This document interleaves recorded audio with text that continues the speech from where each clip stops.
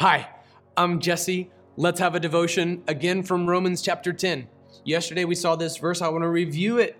For Christ is the end of the law for righteousness to everyone who believes. Since Moses writes about the righteousness that is from the law, the one who does these things will live by them. But the righteousness that comes from faith speaks like this. Do not say in your heart, who will go up into heaven? That is to bring Christ down. Or who will go down into the abyss? That is to bring Christ up from the dead. On the contrary, what does it say? The message is near you, in your mouth and in your heart. This is the message of faith we proclaim. If you confess with your mouth Jesus is Lord and believe in your heart that God raised him from the dead, you will be saved. Paul has taken Israel's desire, their clamoring to be found righteous, their zeal to be morally good and in favor with God, and shown them that it's based in the wrong place. Their righteousness is based in Moses' teaching. If you do these things, you'll live by them. That was salvation in the Old Testament. If you adhere to the law of Moses, you're proving your faith in the Messiah to come. But today, righteousness works like this. Faith in Jesus Christ. That's New Testament righteousness. Now, don't ask the question like, who can ascend into heaven? Because if you could earn your way into heaven through virtue signaling, that would demote Christ. And none of us has it in us to be able to go into hell and fight the battle and resurrect ourselves. That would bring Christ back up from the dead as though he never died upon the cross. Rather, this message is near you. It is intimate. It is close. It happens right here. Not through some act of legalistic ascent or descent for that matter. Rather, it's in your very heart, in your very mouth. Confess Jesus is Lord.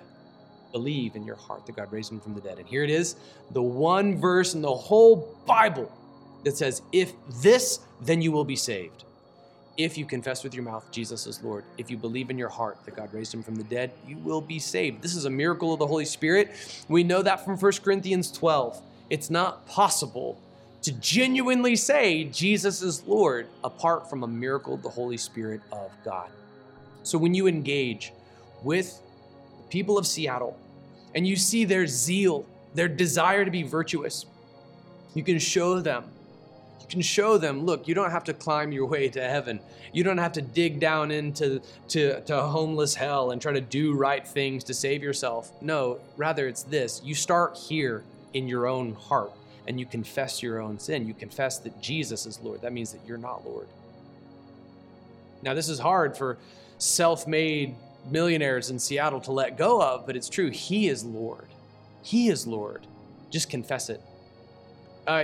Stay away as you evangelize from the words, make Jesus Lord, because we don't have the power to make Jesus Lord. Jesus, I dub thee Lord. You are promoted. Like, we're not on the throne over him. Rather, we just confess it. He's already Lord. We just confess it. We just admit it. As the Holy Spirit draws on our hearts, we confess. When you look at Romans 10:9, always remember 1 Corinthians 12.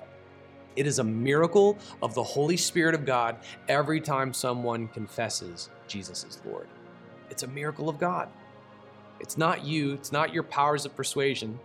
All right, don't start writing your own ebook on how to persuade people of stuff. Like, it was the Holy Spirit of God. You were the FedEx man. You're the FedEx woman. Okay, that's all that you and I are as evangelists. We're just FedEx. We just deliver the word of God. And then the Holy Spirit does all the work in conversion. This is the one verse in the whole Bible that says, if this, then you will be saved. And so my whole gospel presentation arrives right here so that I can know with biblical authority that I've done all that I can to stay true to the word of God. And the people who confess Jesus as Lord do so by the Holy Spirit of God. Now, I don't have the authority to say this person's saved and that person's not saved, but I know that if they confess with their mouth Jesus is Lord, when they believe in their heart that God raised him from the dead, that they're saved. So this is where everything rests. And if they truly confess Jesus as Lord, they either tell a lie or they're converted by the Holy Spirit forever. If Jesus is Lord, they're going to repent from sin. If Jesus is Lord, the Holy Spirit moved in their heart. So let this be your aim. As we continue in this evangelism training series, let Romans 10:9 be your aim. As we continue in the series, I'm going to unpack those 5 scriptures that I used for years in sharing the gospel over and over again. This is where the game ends. This is where things arrive, right here. Make sure that you unpack exactly what it means to say Jesus is Lord, and that's what we'll talk about tomorrow. Are you ready? Pray.